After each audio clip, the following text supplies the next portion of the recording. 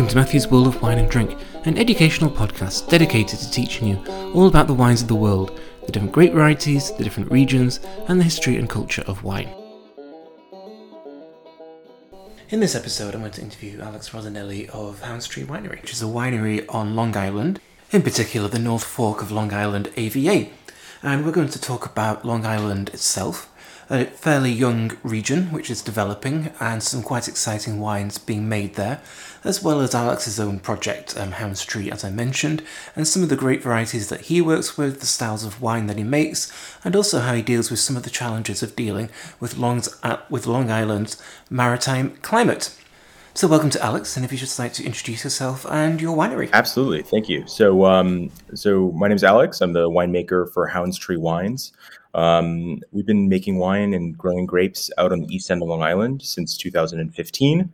Our winery and tasting room is located in Williamsburg, Brooklyn, so into New York City, and we've been open in that space just over a year now, so since September of last year. A little bit of an interesting time to be opening up a new tasting room, but it's been a fun adventure there. So been working and making wine out on the East Coast since 2015. So we farm 30 acres out on the East End in Mattituck, New York, on the North Fork of Long Island in the North Fork AVA. And then out there we grow Chardonnay, Merlot, Cabernet Franc, Cabernet Sauvignon, and Petit Verdot.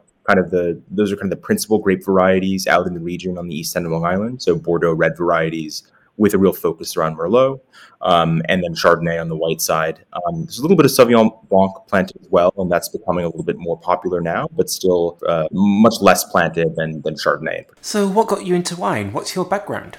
So my background has been a little bit mixed. I actually studied economics in school, and then was working for a while in that field, and then got involved in wine through my uncle, who's a winemaker out in the Willamette Valley in Oregon. So spent some time learning from him, and then wanted to be back home. I grew up on the East Coast in the suburbs of New York City, and spending summers on Long Island. So was interested in that wine region and started to kind of slowly, as I was working in the city, get to know the wines and the wineries and the region as a whole, through the kind of late 2000s, early 2010s, and then, started this project in 2015. So that was the background. So this is an exciting project. How do you feel you've been doing as you've developed the winery? It's been fun. I mean, I think that's what's so interesting and so exciting about the East End, right? Is it is a very young region and is a region that is itself developing, right? So to be kind of a young and developing project within a young and developing region is always a really exciting place to be and always interesting, right? I mean, I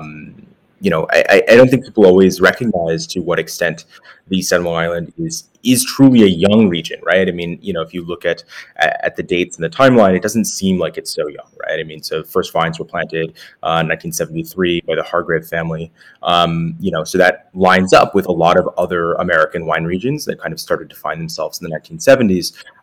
But the kind of the critical mass of wineries and vineyards was quite small through kind of the 1980s and into the early 1990s. So, whereas, the Willamette Valley in Oregon, maybe 400 different wineries at this point, East End of Long Island and the North Fork in particular, only 40 wineries. And many of those have really developed in the last 20 years. And kind of as with the new wine region that's being planted and grapes are being grown for the first time and wine is being made, it's a long process in terms of getting those vines to maturity, understanding the farming, understanding the winemaking and the styles that work in the region. So while there have been vines planted now for over 40 years, it really does have the feel of a new and emerging and kind of frontier wine region, which I think the East Coast in general shares in many ways. Right, and let's talk about the geography of Long Island and its climate. As you mentioned, it's on the east coast of the United States, just east of New York City. These are regions where it's been historically difficult to grow Vitis vinifera, and it's only really in the last 30 or 40 years that some of these wine regions have been established successfully. But first of all, is Long Island actually an island? It is actually an island. Yes, it is. It's a large island. It is, I think, the largest island off the east coast of the United States, formed in the last period of glaciation during the last ice age. And so the whole of Long Island is formed actually by several, right, but more or less is a glacial moraine. So it is the kind of the terminal geographic feature of the extent of glaciation in the last ice age. So kind of the wedge of earth and kind of and stones and rocks that are pushed forward by the glacier as it proceeded south. It ended right where Long Island is formed, right? So you have the kind of the wedge of earth that was pushed up in front of the glacier, and the glacier melted, and that's left there. So the melting of the glacier forms Long Island Sound, forms the Peconic Bay, and the outwash of the glacier as it melts forms the South Fork of Long Island. So if you think of Long Island, the North Fork is kind of a ridge and kind of a large bench of gravel and glacial till that extends kind of about 80 feet above sea level. And then kind of the general geography of Long Island slopes down and washes out to the very flat, kind of low-lying sandy beaches of the south shore of Long Island and the barrier islands like Fire Island and West Hampton, etc.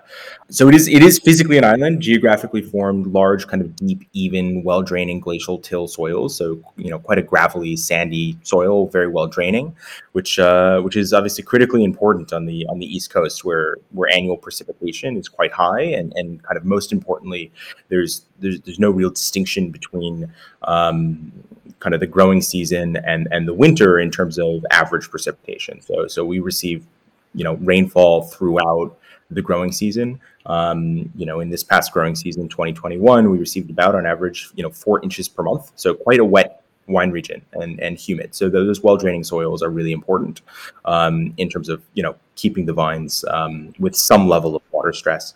That maritime climate is also very influential for a number of reasons.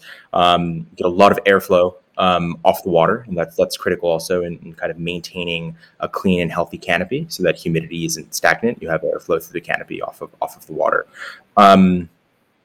You mentioned East Coast in general and the challenges of East Coast winemaking. I think to some extent there's a little bit of a misconception with the East End of Long Island, in that we often get categorized in with Finger Lakes or kind of more northern climates in kind of a broad generalization of being a cold climate or having very harsh winters. And that's not really the case where we are, right? That maritime influence really does protect winter temperatures. So we don't get those really cold winters that you might see in upstate New York. And for that reason, vinifera has really always been the center of our wine growing. There really isn't a history of commercial hybrid or non-vinifera production on the east end of Long Island. It really has been focused on vinifera since the inception, and on winemaking as opposed to juice or table grape growing. An important point to mention there, that Long Island is quite different from the rest of New York State, where inland it's much more continental and cooler.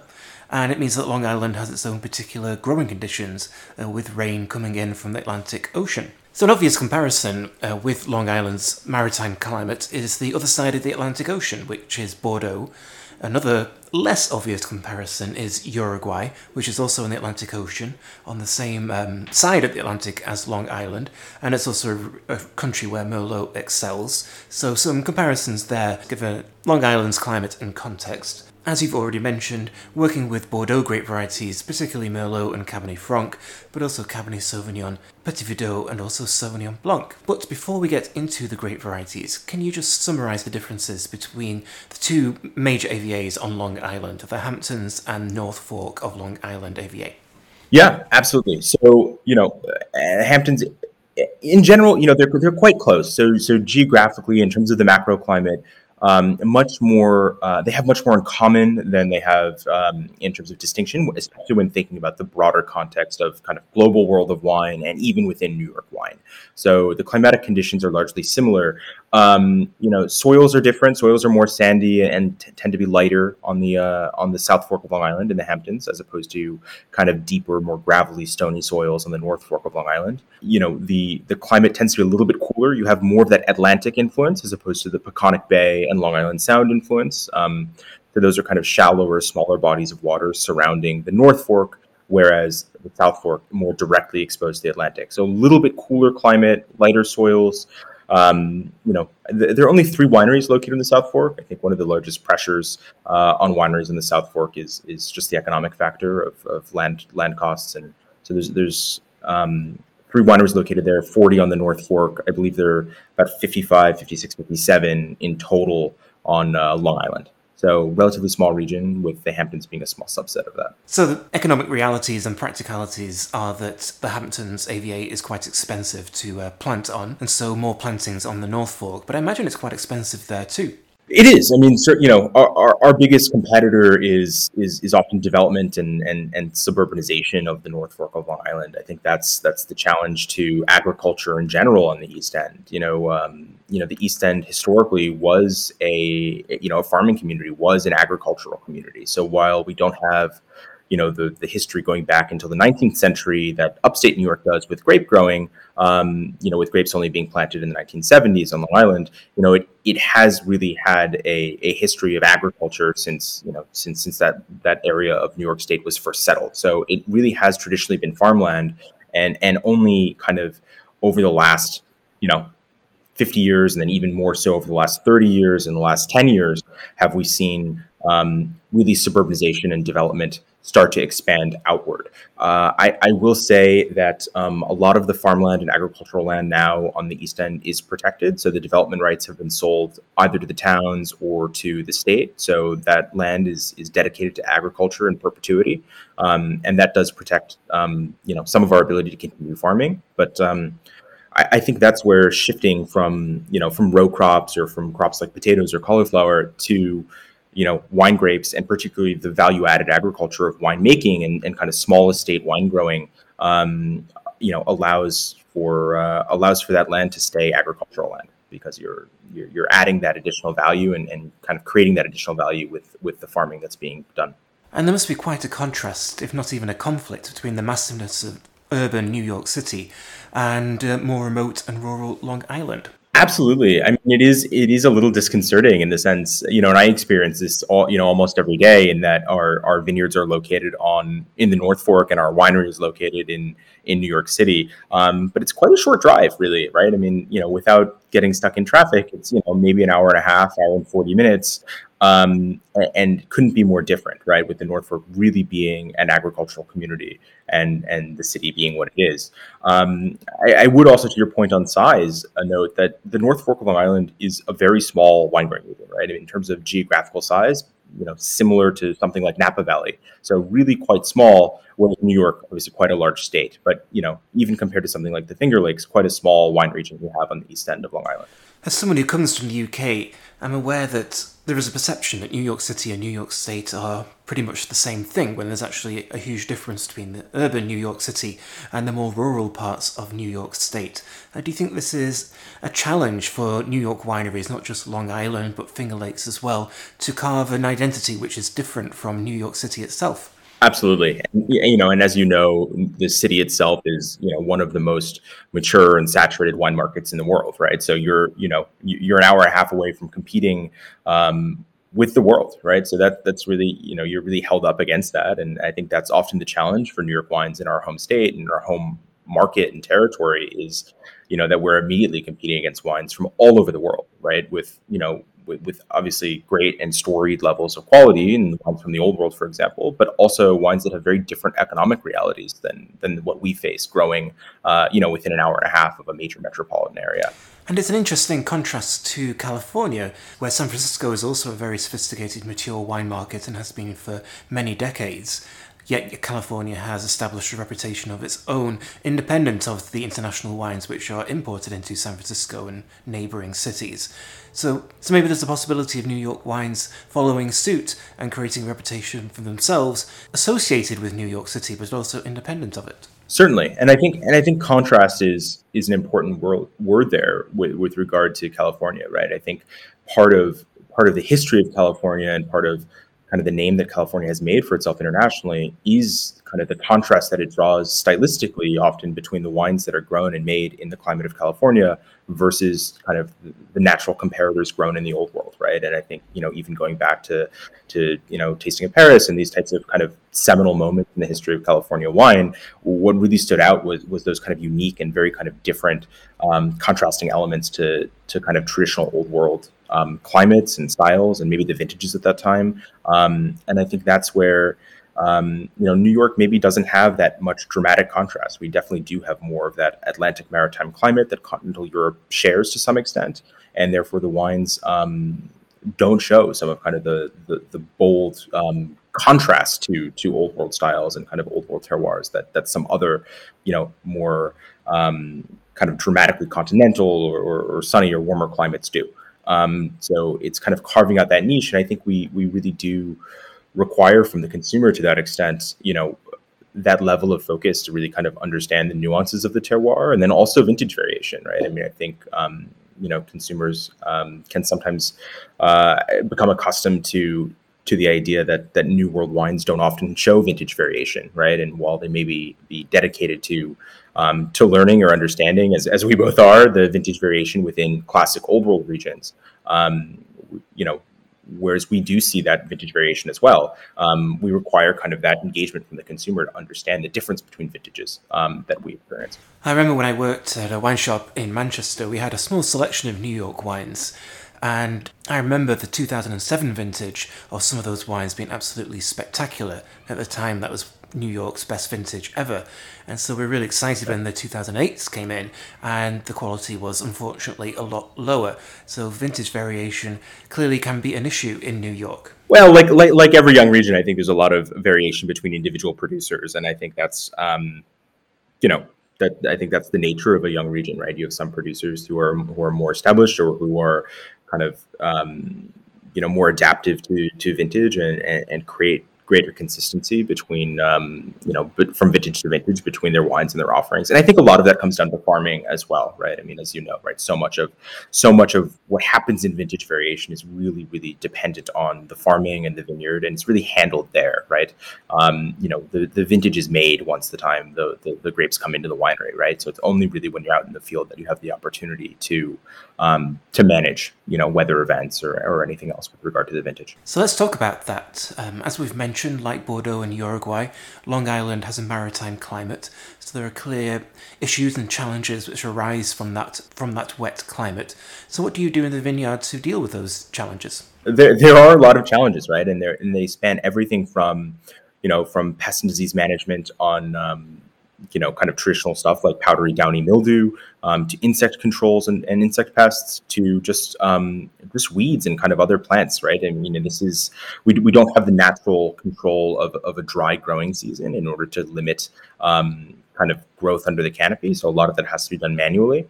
Because we do have that humid environment, we do have to be quite aware of other kind of pest diseases such as powdery and downy mildew, with that in particular, it's a lot of focus on canopy management. So both kind of how we lay out the canopy within the trellis system, leaf pulling and leaf thinning, laying out clusters such that the clusters are kind of evenly spread out, not pressed up against each other, green thinning and green harvesting. So really, it's just kind of a lot of manual handwork in the vineyard that allows us to kind of manage around kind of the various challenges associated with being in that more kind of humid maritime climate. And with canopy management, is this something you're doing all year round, or are there specific periods in the year where you were managing the canopy? It's really fairly consistent through the growing season, right? So,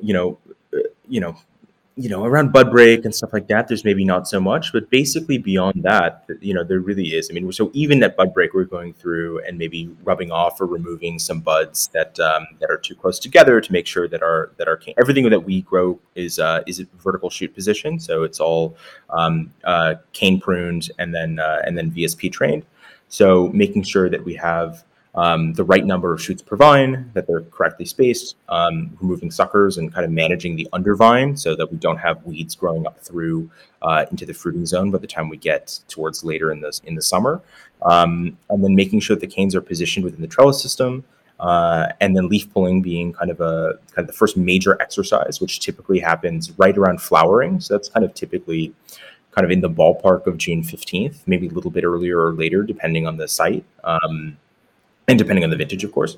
And then, we'll typically go through after leaf pulling, which we do by hand. We'll typically leaf pull both sides. We don't often have the type of extreme high temperatures, again, because of the maritime climate, or extreme kind of, solar irradiance that would result in a lot of sunburn that you might see on the West Coast. So we do pull leaves on both sides of the clusters to make sure that they're getting maximum sun exposure, and then go through by hand and make sure that we both thin the clusters to kind of roughly 2 or 3 clusters per shoot, depending on the variety and what the program is for that block. And then also make sure that the clusters are hanging freely and getting good adequate airflow.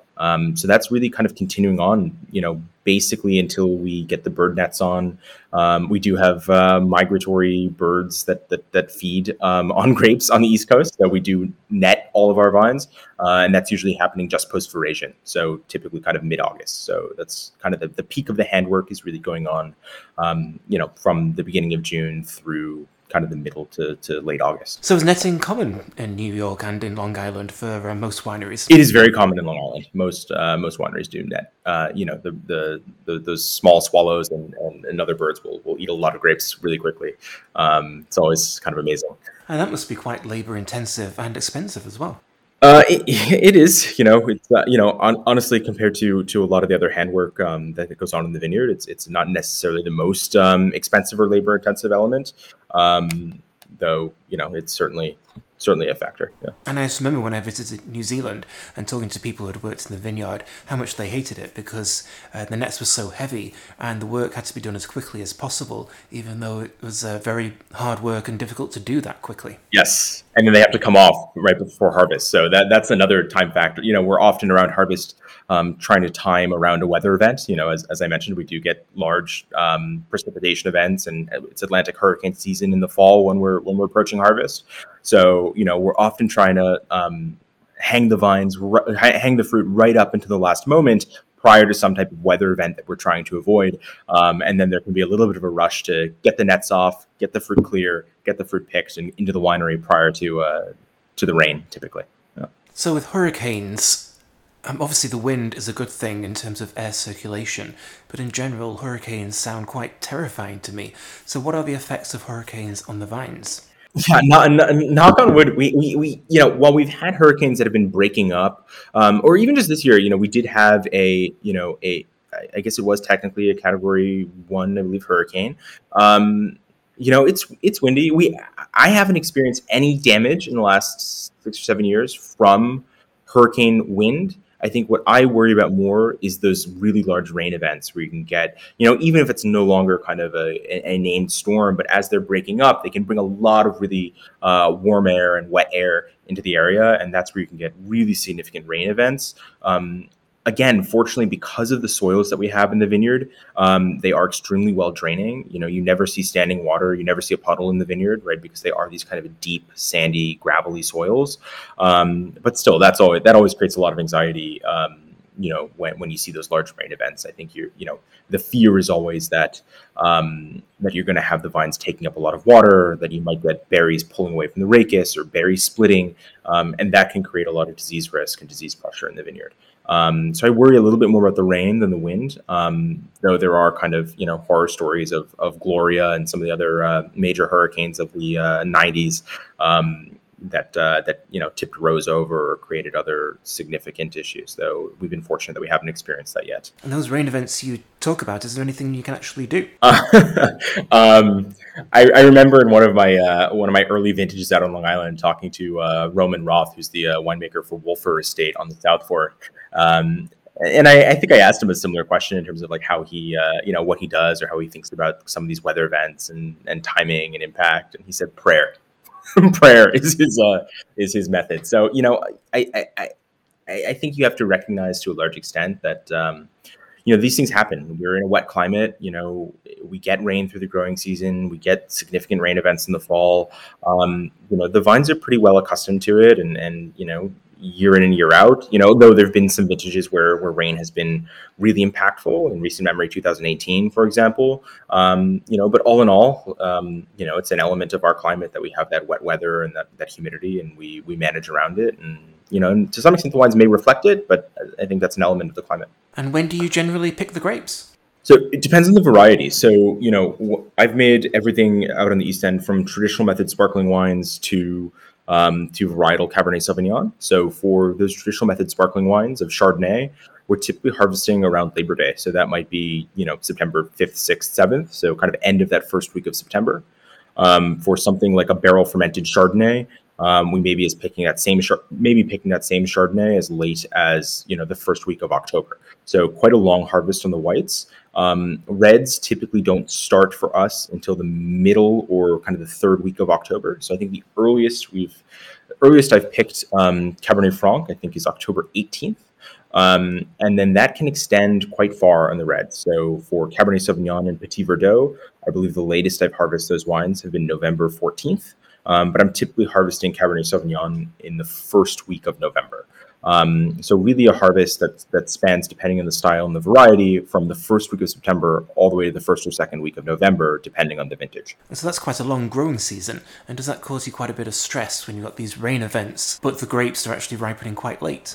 Absolutely. I mean, look, it is a very long growing season, and I think that's a or the key element of our region and kind of our terroir and how it's reflected is that we do have this characteristic climate of this very long maritime growing season, which is cool, but very long and very moderate. So very low diurnal variation, very slow ripening, long season, which I think is really important to kind of the characteristic elements of our fruit, which is that we achieve a lot of that really kind of physiological maturity and ripeness of flavors in the fruit while having really kind of restrained structural characters to the wine, right? So restrained, ripe, integrated tannins, retained bright acidity, and more moderate kind of balanced alcohol level. So that's really a key characteristic. So really important. I definitely wouldn't want to change that in any way, but it is anxiety inducing, particularly for some of those later ripening varieties like Cabernet Sauvignon.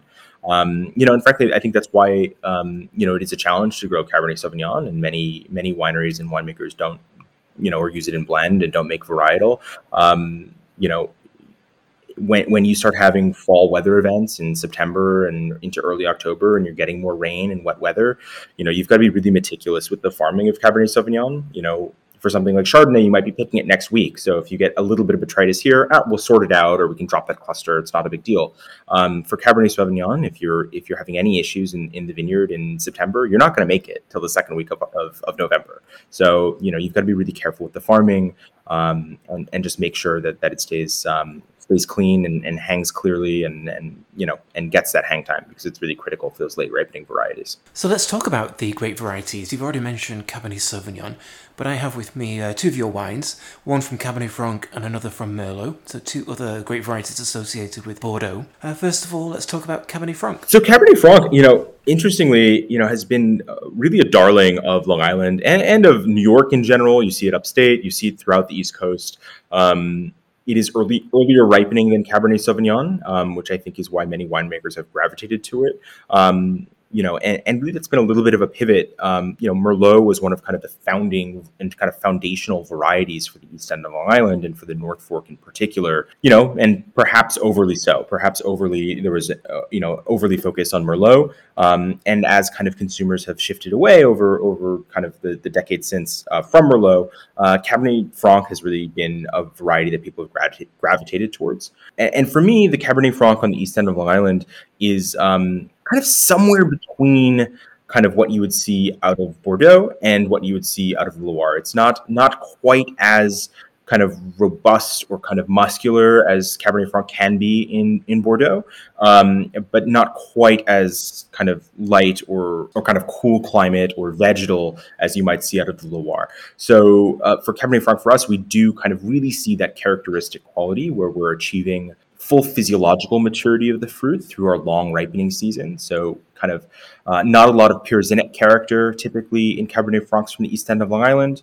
A lot of kind of, ripe red and dark fruits, so strawberry, cherry, raspberry, often kind of like a little bit of like a stemmy, spicy quality to the wine. So maybe a dried herb quality, but really not that kind of fresh bell pepper or jalapeno pepper that you might see in more pyrazinic, examples. But still kind of that light framing of Cabernet Franc. So really kind of that kind of decidedly medium bodied texture, kind of light fine tannin, and really kind of perfumed, kind of lifted aromatics is pretty typical of Cabernet Franc from the East End of Long Island. And then depending on vintage, right, they can be a little fuller, a little kind of, more of kind of a ripe macerated fruit quality, a little warmer alcohol levels, or a little more cooler, restrained, leaning more to that herbaceous character with a little more kind of tart, bright acidity. It's interesting you described the Cabernet Franc as a cross between Bordeaux and the Loire. This Cabernet Franc that I've just been trying of yours does have that in-between feel. It's not as pyrazine driven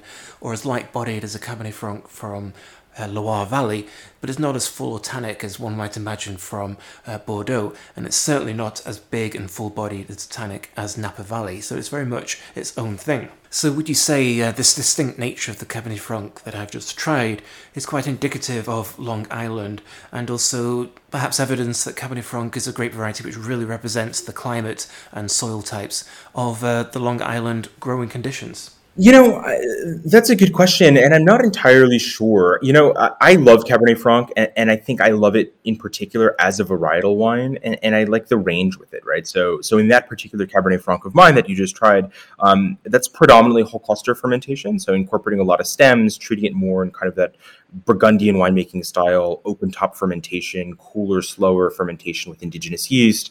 Again, that stem inclusion, aged in neutral cooperage. You also see examples of Cabernet Franc from the East End that go a different direction with it, right? Fully destemmed, maybe even riper in style, a little more extraction, kind of more in that kind of Bordeaux kind of bearing.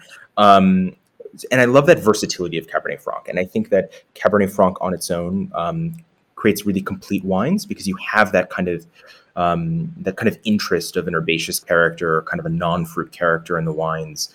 I think they do lend themselves to kind of the type of minerality that we express in our climate as well, where they can have a kind of a salty, stony quality. But they do show kind of a nice, pretty red fruit and rose, violet, like these types of aromatics as well. So I think it's really interesting. But that being said, I also don't want to say that Cabernet Franc is the variety, because I do believe that Merlot, in particular among the Bordeaux varieties, also really says something unique from our region and has really an interesting and unique and high quality expression. Before we talk about Merlot, tell me about this Cabernet Franc, Indigene, because I believe there's some experimentation behind it. There is. So that one is from one of our more kind of experimental series. So every year we produce our core flagship varietal wines, and then also do kind of a handful of different experimentations, and those evolve over time. And we will often repeat them and make them for a handful of years, or integrate elements of them into those core wines. So they kind of evolve and ebb and flow and kind of integrate into our core programs. So in that particular wine, that's an indigenous fermentation that we conduct in the vineyard. So for that wine, that fruit is never entering the winery, and therefore is meant to kind of capture the microbiological environment of the vineyard without any of the kind of overwintered yeasts or house strains that may be kind of in equipment or even just kind of in the atmosphere in the walls of the winery, or from other fermentations that are active by the time that wine is harvested. So we're picking that by hand in the vineyard. Those whole clusters are going into 1.5 ton macro bins. And then we're getting that fermentation going on its own with kind of hand and foot treading of the fruit in the vineyard, with whatever ambient and indigenous yeasts are present on the fruit and in the atmosphere of the vineyard at the time. And again, it's a quality of our very kind of moderate, mild climate and low kind of diurnal variation that allows us to achieve that without climate control, because we do have that kind of very mild fall. So the temperatures are warm enough for fermentation to be quite secure, but nevertheless you must have been quite nervous about fermenting in the vineyard. I mean, I was a little bit nervous about it, but I think that's part of what's interesting is what it's going to express. Stuck fermentations aren't something that we struggle with often. Not something that we see. Again, we do have those pretty moderate levels of potential alcohol, so we're not seeing those really difficult fermentation environments for yeast strains that we have to worry about. So honestly, I'm just trying to think back now. I think in the last 6 years, I don't think I've ever had a stuck fermentation, and I work with a number of indigenous fermentations. So it's just, I think we do have pretty, in terms of, nutrition for yeast in the fruit, our yeast assimilable nitrogen levels in the fruit at harvest are generally naturally quite healthy. Again, potential alcohol is not so high. The pH of the wines is in a place where it's low enough that I don't worry very much about spoilage bacteria, but high enough that I don't think that you're going to have any trouble going through malolactic or anything naturally. So I think that the chemistry of the fruit is such that it kind of lends itself, at least to some extent, to those kind of potentially more risky and kind of more indigenous types of fermentations. And is this wine a one-off or something you're doing every year? We did it again in 2018. And then, often what I'll do is I'll, work with a certain technique for a year or two or three in a row, and then I'll take a step back from it and kind of wait and see how the wines evolve and emerge, and then start maybe reintegrating that technique. So then, beginning in 2020, we've been doing fermentations that way and integrating them into our core wines. In 2021, we will bottle separately another one because we've now expanded that where it's actually quite a significant portion of our total fermentation of Cabernet Franc. Well, the wine's clearly delicious, so your experimentation has worked. And as you've mentioned, it's not quite the Loire, got a bit more body and weight to it, but not too full or too rich. And there's a nice spiciness to it, kind of a jalapeno feel, and a nice, good tannic structure to it, very well balanced. Yeah, I think that in that wine in particular, I think it's also a factor of the 100% stem inclusion. Again, so kind of my background in terms of working with other varieties such as Pinot Noir, I've always been a really big fan of stem inclusion, in that I like the tannin that it brings to the wine. To me, kind of the tannin from the stems feels more similar on the palate to like the type of tannin that you would achieve, with use of oak, than it does to kind of pure grape skin tannin. And in our wines on the East End, we typically see lighter and lower levels of total overall tannin. So bringing a little more tannin into the wine via those stems, I think, is always really helpful structurally. I also like the way it impacts the fermentation dynamics, where it keeps things going slow as you're releasing sugar slowly throughout the ferment. I think that really helps kind of bring out a little more of the kind of delicate, kind of aromatic character of Cabernet Franc, and then also kind of that kind of manual manipulation. I think it helps kind of break up the fruit, but also kind of control the total level of extraction. Let's talk about Merlot. You've already mentioned that this grape variety is really expressive of Long Island and its climate and its soils, and also the grape variety which is perhaps most associated with Long Island. So how does Merlot work in Long Island?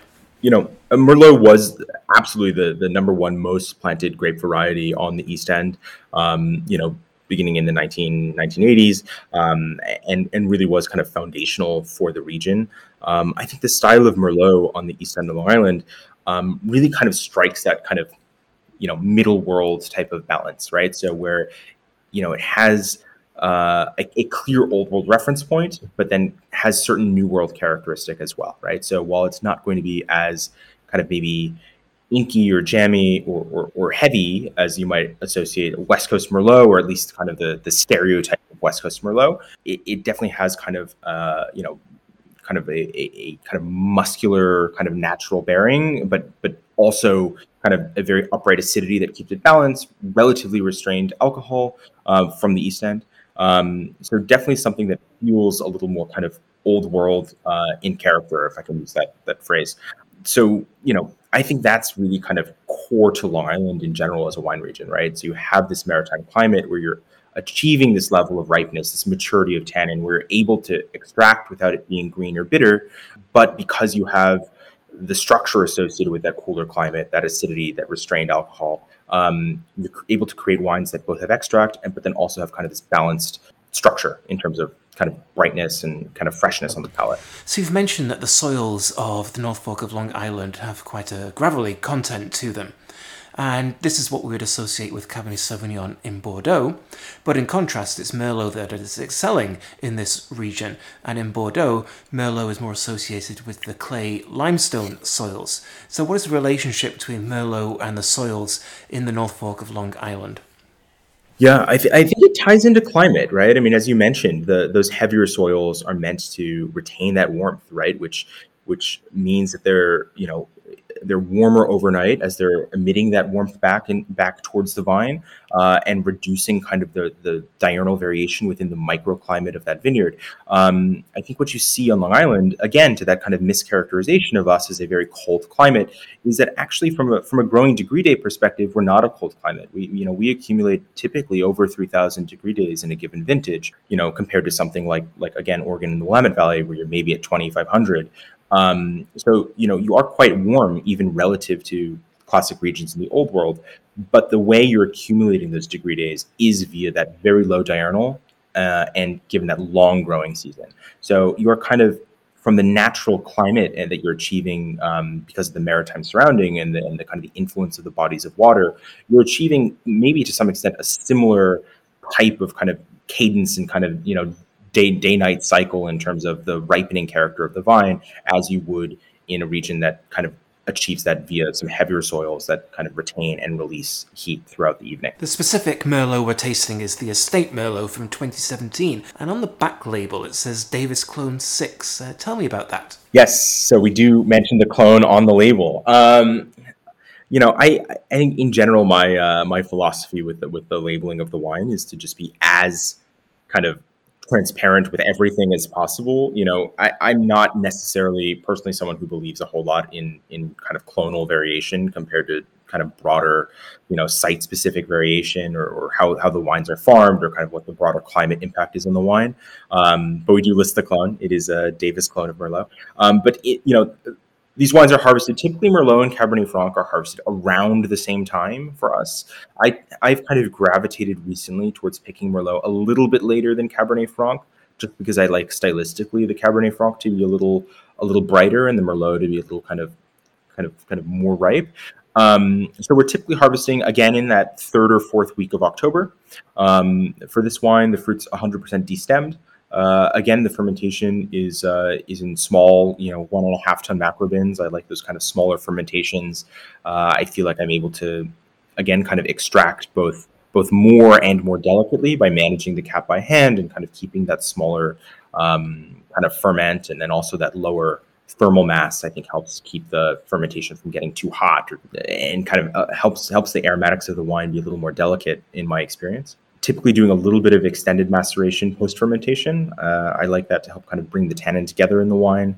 After pressing, spending only between 9 and 12 months in barrel for me on the estate red wines. I think what I've found over time is that, again, because the tannin is quite ripe and mature and not necessarily as hard as you might see in some other environments that maybe have kind of harsher conditions, either because of wind or altitude or solar radiance, you're seeing the tannin be pretty resolved in barrel without a ton of oxygen exposure. So I'm finding that the wines really only need kind of between 9 and 12 months, often depending on the style again and the vintage, but really only need between 9 and 12 months of that kind of micro-oxygenation in the barrel in order to round out the tannin.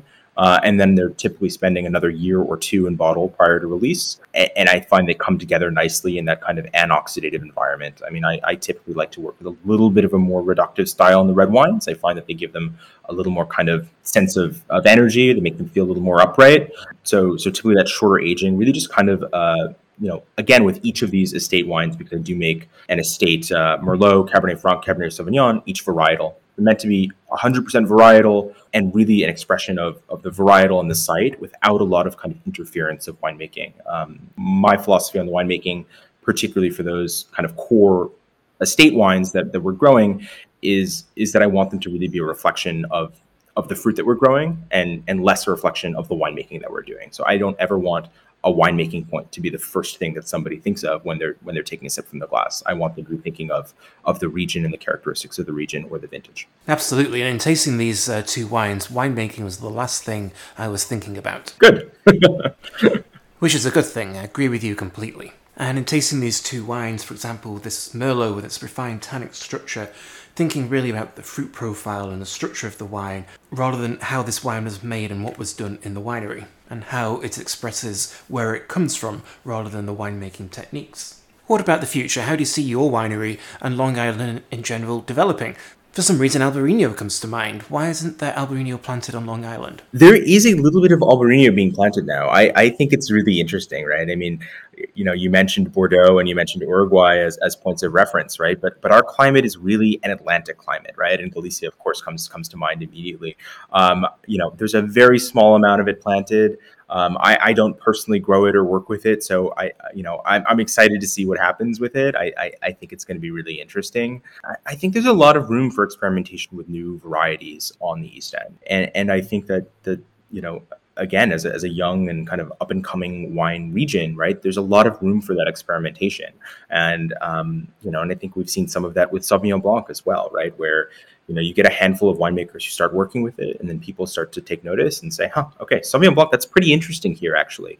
Maybe I'll plant Sauvignon Blanc. Maybe I'll start working with Sauvignon Blanc. And then it expands and it grows. So I think Albarino has that potential as well. I've planted a handful of other varieties, again, just kind of to see how they work in the climate. So in 2016, we planted a field blend of Marsan and Roussan, again, kind of taking into account what I view as some of the strengths of our region, which is that more kind of balanced moderate alcohol that we tend to see in our wines, that kind of bright tartaric driven acidity that we tend to see in our wines. And for me, Marsan and Roussan, while really beautiful varieties, when grown in many New World climates, tend to lean towards flabbiness or kind of, tend to lose that kind of sense of energy and purpose that they do have out of the Old World. So excited to work with that. Again, leaning into the fact that actually, we do get a fair amount of degree day accumulation, and for white wines, white varieties in particular, we can get that hang time on them and see if we develop, some more of that ripeness. And hopefully, we've been picking those the last 2 years, and we're picking it kind of around the same time as our red wines, and the fruit's been coming in beautiful and clean and showing varietally in the cellar. Yields are a little low, so maybe that'll be a barrier to it really taking flight. But always something fun to work with. And then planted some Nebbiolo as well, which we've been working with. Again, kind of thinking about the strengths of our region and how we tend to kind of, through that very long and moderate growing season, develop tannins that are often very kind of soft and integrated and mature, because we're developing a lot of that physiological maturity in the fruit, without necessarily a lot of kind of overly bold or hard tannins or overly thick skins that you might see if you're getting kind of higher levels of sun exposure or wind or kind of other factors that would impact the skins of the grapes. So that's been fun too. That's been interesting. I think right now it's been producing wines that are kind of light and aromatic and varietal. So that's always what I look for when working with a new variety, is that they have some sense of their kind of proper varietal character, but also structurally really often reflect the kind of unique climate and terroir of the East End. The advantage of a young region like Long Island is that you have the ability to experiment. You're not tied to tradition. But at the same time, there needs to be a focus to really establish and then maintain an identity, which in the New World is often generated by specific grape varieties which get associated with that region. That helps those regions grow, but they can get contained by having consumer perception strongly associated with just one grape variety. So it's a difficult balance, isn't it? Absolutely. And, it reminds me, I think about Long Island versus the Finger Lakes, right? With the Finger Lakes being so strongly associated with the very high quality Rieslings that they're making. So single variety that's really started to achieve national and international traction. I look at the comparison between the wines of Oregon and the wines of Washington State, right? In Oregon, you see a focus on a single varietal like Pinot Noir. In Washington, there's so many wonderful varieties that are being grown. Now, maybe a coalescence around Syrah, but so many great things being done. You're almost kind of spoiled for choice. I think that's what's hard about Long Island to some extent. There's a lot of different varieties being grown, a lot of different single varietal wines being made, and therefore it can be a challenge to kind of rally consumer expectations around a single variety or a single style, because I think that's important as well. I mean, for consumers when they're trying something new, or particularly from a new producer, they want to at least have a sense of what they're going to get in that bottle, and regional styles around an individual variety can be really helpful in setting that consumer expectation and allowing consumers to take a risk on a new producer, because they feel like they understand what varietal X from region Y is. I think that's a really important point, actually, that associating a region with style rather than grape variety can still give consumers a really strong identity to latch onto and understand the region. Yeah, I mean, that's always my thinking, with regard to, when people think about the wines of the East End of Long Island or of New York, again, as you mentioned, I mean, the New York consumer is the New World consumer is so focused on varietal, but any variety that we grow in the East End is going to be more similar to another variety grown in the East End than to that same variety grown on the West Coast. The climate's just so important, and the terroir is so important that, I think even of varieties like Sauvignon Blanc on the East End of Long Island, they tend to show very different in terms of their varietal character, much more kind of restrained or subdued and textural, almost more like East End Chardonnay than certainly compared to Marlborough Sauvignon Blanc or Sauvignon Blanc from a more well-known region. So I do think that association with region is absolutely critical and really the most important factor. And I get that with these two wines. They're from two different grape varieties, Merlot and Cabernet Franc, and they taste like those grape varieties. But at the same time, they taste like they're from the same place, that there is a consistency of expression to these wines rather than being radically different. And those are wines that are made about as radically different as two wines that I make. So, I think that speaks to kind of the primacy of climate and terroir and site over essentially anything else. And one last question before we finished. A few weeks ago, I tasted another of your wines, a Chardonnay aged under floor, which I found quite fascinating. Can you tell me a bit about that wine? Yeah, absolutely. So that again was one of our more experimental wines, and again with these wines that are a little more experimental or explorational, they're really meant to explore a different facet of our climate or our region or our terroir, because I think that's the fun and that's the interest in being in a young and kind of frontier wine region, is that there are these areas that are still kind of yet to be explored. I think that wine started.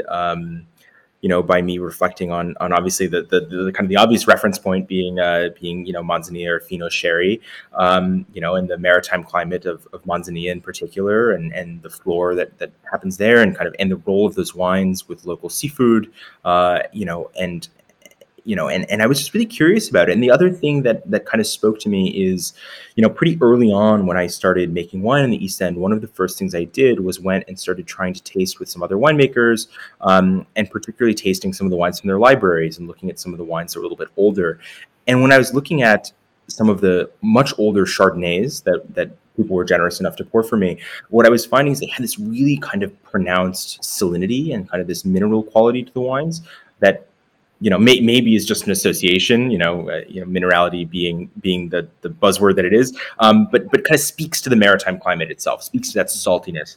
And my thinking was that I really wanted to see if using something like Flor, whether you could strip away some of the fruit and some of that kind of overt, glycerol or non-fermentable sugars, kind of strip away some of the fat of a young Chardonnay and leave that kind of core of salinity that I was seeing after 10 plus years of age in the bottle.